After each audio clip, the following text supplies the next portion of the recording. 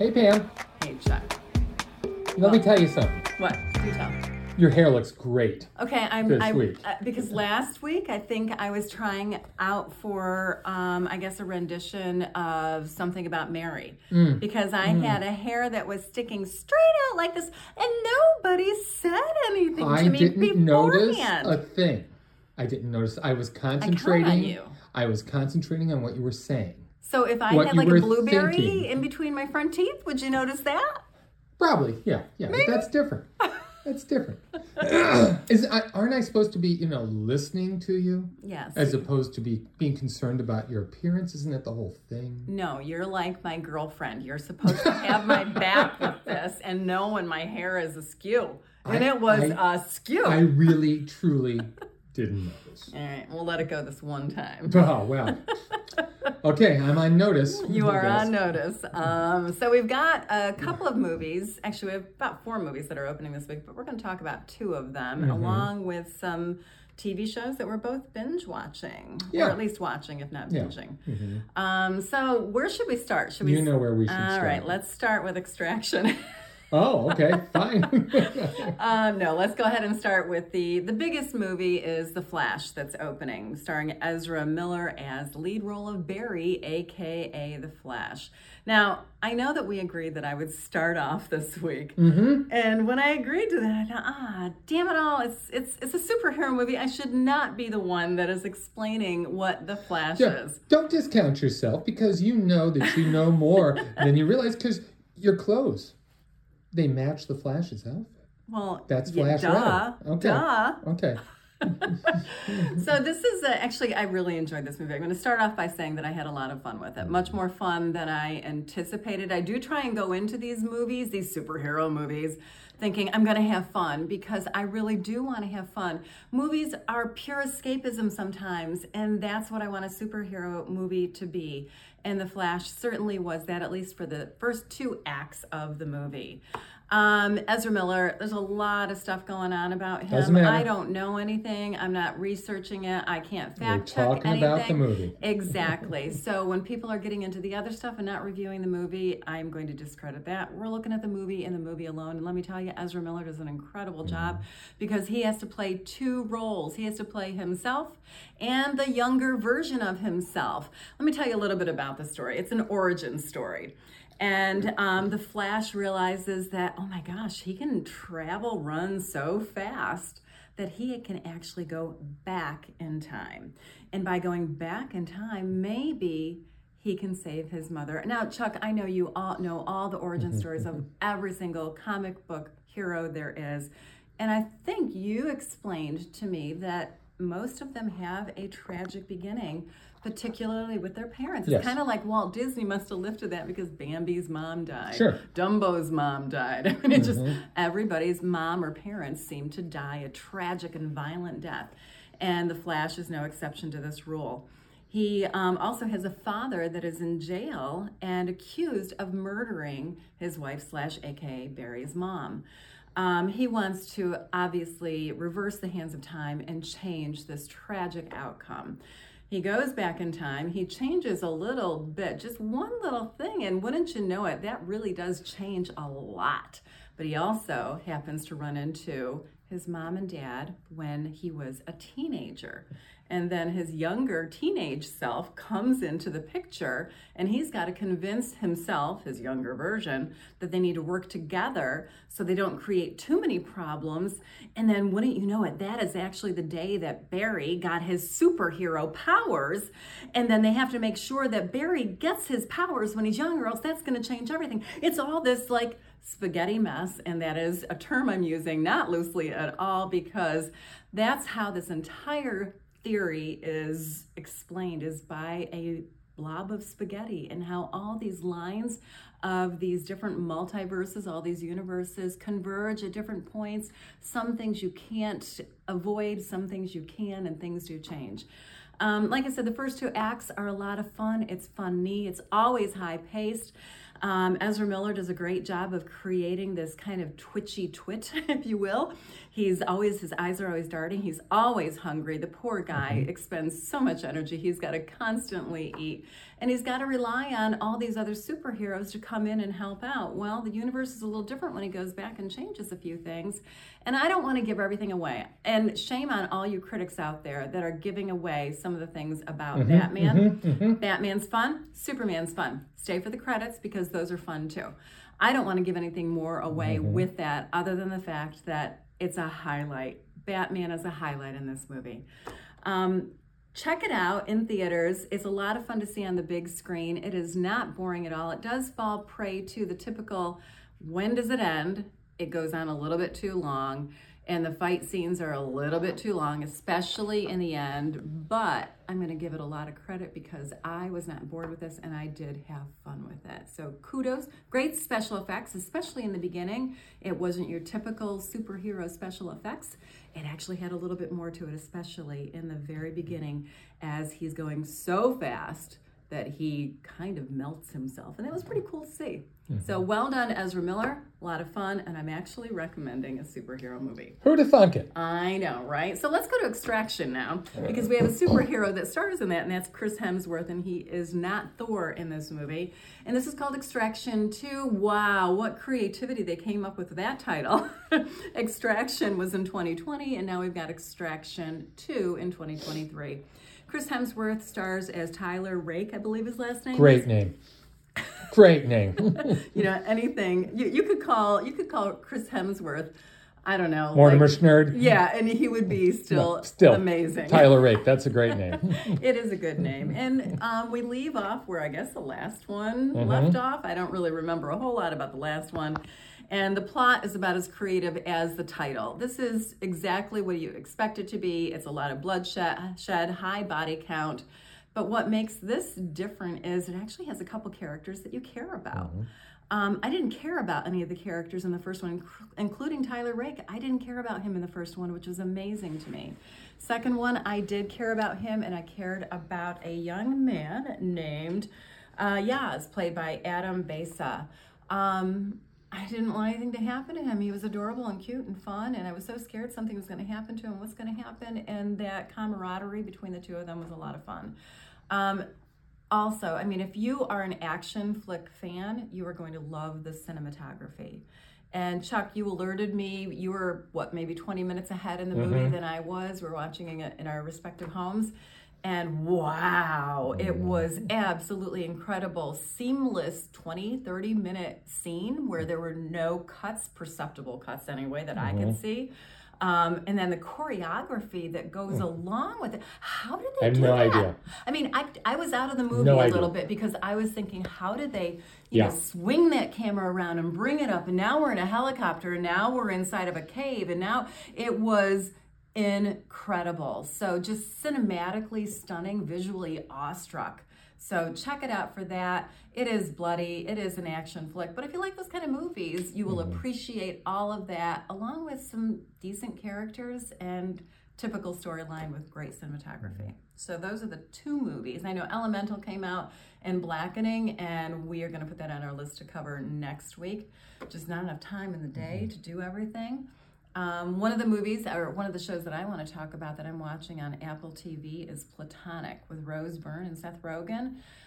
This is a lot of fun. It talks about how you can have a platonic friendship, not like when Harry met Sally, he said you can't do that. Can't do it. At a different stage in your life. When you're married and have kids, you can't have a best guy friend if you're the wife.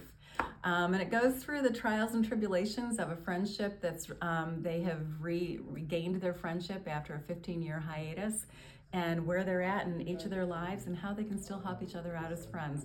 Really sweet, funny. Luke McFarlane plays Rose Byrne's husband in this. Do you remember interviewing him in Bros? Okay. Yep. He's always a lot of fun to watch. And I think you'll enjoy it. Again, Apple TV. And I believe the entire series is streaming now. I'm on episode 4, I believe. So check that out. Now, so Chuck, we're going to flip it around. Okay. You know, in homage to the choreography you mentioned Right? in Extraction 2. This is going to be seamless. That's right. We are going around. Oh, look at that. Wasn't that perfect? Oh, and I'm going to bop out of the frame here to get some water. So tell us what you've been watching, or start off with how I messed up The Flash. You didn't mess up The Flash at all. No, you did it. You did a fine job for a novice. Thank you. Yeah, that's great. Thank you. You're right. It's a lot of fun, and I think that's been the problem with the DC films overall since Zack Snyder took over. I don't mind a serious film, but I think the secret to the Marvel films, the first wave anyway, was that they somehow found that balance between fun and seriousness. It wasn't Shakespearean tragedy like so many of the DC films were, and I like them a little bit better than other people, but you get a different tone. Here, though, it's much more Marvel in tone, especially, as you say, the first couple hours. The more you know, the more fun you will have with this. I think the bigger fan you are of the comics, the story, if you know the story Flashpoint, which this is based on, you're going to catch a lot of things. But yeah, it is a good time. It's the movie I've been waiting for from DC, really. And it's a shame that they're not going to, I don't think they're really going to do anything with this because, yeah, the doors are wide open. And now they have a new person in charge at the DC Films division at Warner Brothers. He wants to do his own thing, James Gunn, who did the Guardians films for Marvel. So I think he's going to want to start with a clean slate, which is a shame because, as I say, as everyone will see, the possibilities here that they open up are multitudinous, I guess. But yeah, a lot of fun. See it on the big screen. Extraction. Wow. Talk about seeing it on the big screen. That's a movie I want to see on the big screen. Thanks to Netflix for producing it and getting behind it, but seeing it on the small screen does not do it justice. And you're right. That's the type of movie that I want to see some making of. Right. Videos. Absolutely. Because you're right. How did they do this? I don't know. I mean, it's a 20-minute sequence. It's about a half hour in, and it deals with the escape from the prison. And they escape from the prison, and somehow or another, they end up on a train 20 miles away, and we see, seemingly, every step of it. I caught a couple spots where I think they broke. Oh, really? Which was fine. I don't care, because it was, as you said, put so seamlessly together that you're simultaneously taken out of it. Yes. Because you're right. Wait a second, how could they possibly do this? But then at the same time, I found myself swept away by it too. Yeah, I was like, oh my God, okay, what are you going to show me now? Right. Oh, where are we going to go? Oh, now we're in a truck and we're going to, oh no, how do we get on this train? How did this get? Oh shit, there's helicopters, what's going on? And it's now I'm on top of a building and a glass roof. That was fun too. Right? That was a lot of fun. I mean, and I kept trying to think of something for my written review. I got to weave in something about glass houses. It's something with this whole thing. Yeah, they find themselves on a glass roof, and it is not where you want to be when you're fighting and have guns. It's bad. It's bad. I like this one much better than the other one, too. I do too. As you say, the characters, there's some gravity to this. Nick is the other character, the sister of Yaz. And they help the Tyler. And yeah, you like all three of these folks, and you want to make sure everything's okay. And it seems silly, but you're right. It is nothing but another action films plot-wise. But there's more to it when you care about the characters, and that's so important. And we find out so much more about Tyler as well. It's like, oh, okay, now I get why you do what you do. And you have much more sympathy for him. I know you had told me, and I found an article today about Hemsworth taking time off. And I certainly would love to see another Extraction film if it's as good as this one. But obviously, I understand that he has predisposition for Alzheimer's. Yeah, he carries 2 copies of the carrier gene. So a lot of people carry only 1 copy. He carries 2, so he's more predisposed. But of course, lifestyle and everything else will accentuate that or not. And then also in the wake of what happened to Bruce Willis. Right. They don't know what caused that. I mean, could it be these constant action films that he made? The running, could that have been a toll of everything that he had done? I mean, I'm no doctor, but I mean, if you're around all this stuff all the time, these explosions, that explosion, even if there's a stunt double and you're running and you're jumping and you're, that's got to take a toll. But yeah, a really good film. I wished it had been on the big screen though, because I really would have been, I think it's the type of thing you need to see there. But a lot of fun. Yeah. A lot of fun. I started today the new Marvel series, speaking of superheroes, called Secret Invasion. Oh, you did? Okay. So I got a link for that. You got a link for that. You got the first 2 episodes. It's only 6 episodes, so that's a good thing. It premieres next week on June 21st, first day of summer. Nick Fury has been gone for a while, we know, from Captain Marvel. After the snap, he went up into space to help with a space station-y thing, and he has stayed away for a while. But he has been called back reluctantly to Earth because the aliens, known as the Skrulls, which we first saw in Captain Marvel, there's problems there. They have come to Earth, those of them that remain, and Fury and Captain Marvel promise to find them a home on Earth. Well, that has not gone well. And Nick leaving Earth for a number of years, well, that kind of negates that promise. And the Skrulls have broken off. There is now a militant faction who is going to start actually being aggressive about taking over the Earth. And Fury finds out from Ben Mendelsohn, the friendly Skrull. And by the way, the Skrulls are shapeshifters, for those of you who don't know. Pam Powell, looking right at her, she could be a Skrull right now, for all I know. Who knows? I could. You could. I think the Skrull version of you is the one with the bad hair. I know, right? That was last week. The friendly Skrull tells him that there's already 1 million of them on Earth. And they're hiding in plain sight. And they don't know it. And oh my gosh, what are we going to do? I think you'll like this because it's not a superhero thing. This is more of a spy espionage thing. There's not a superhero in sight.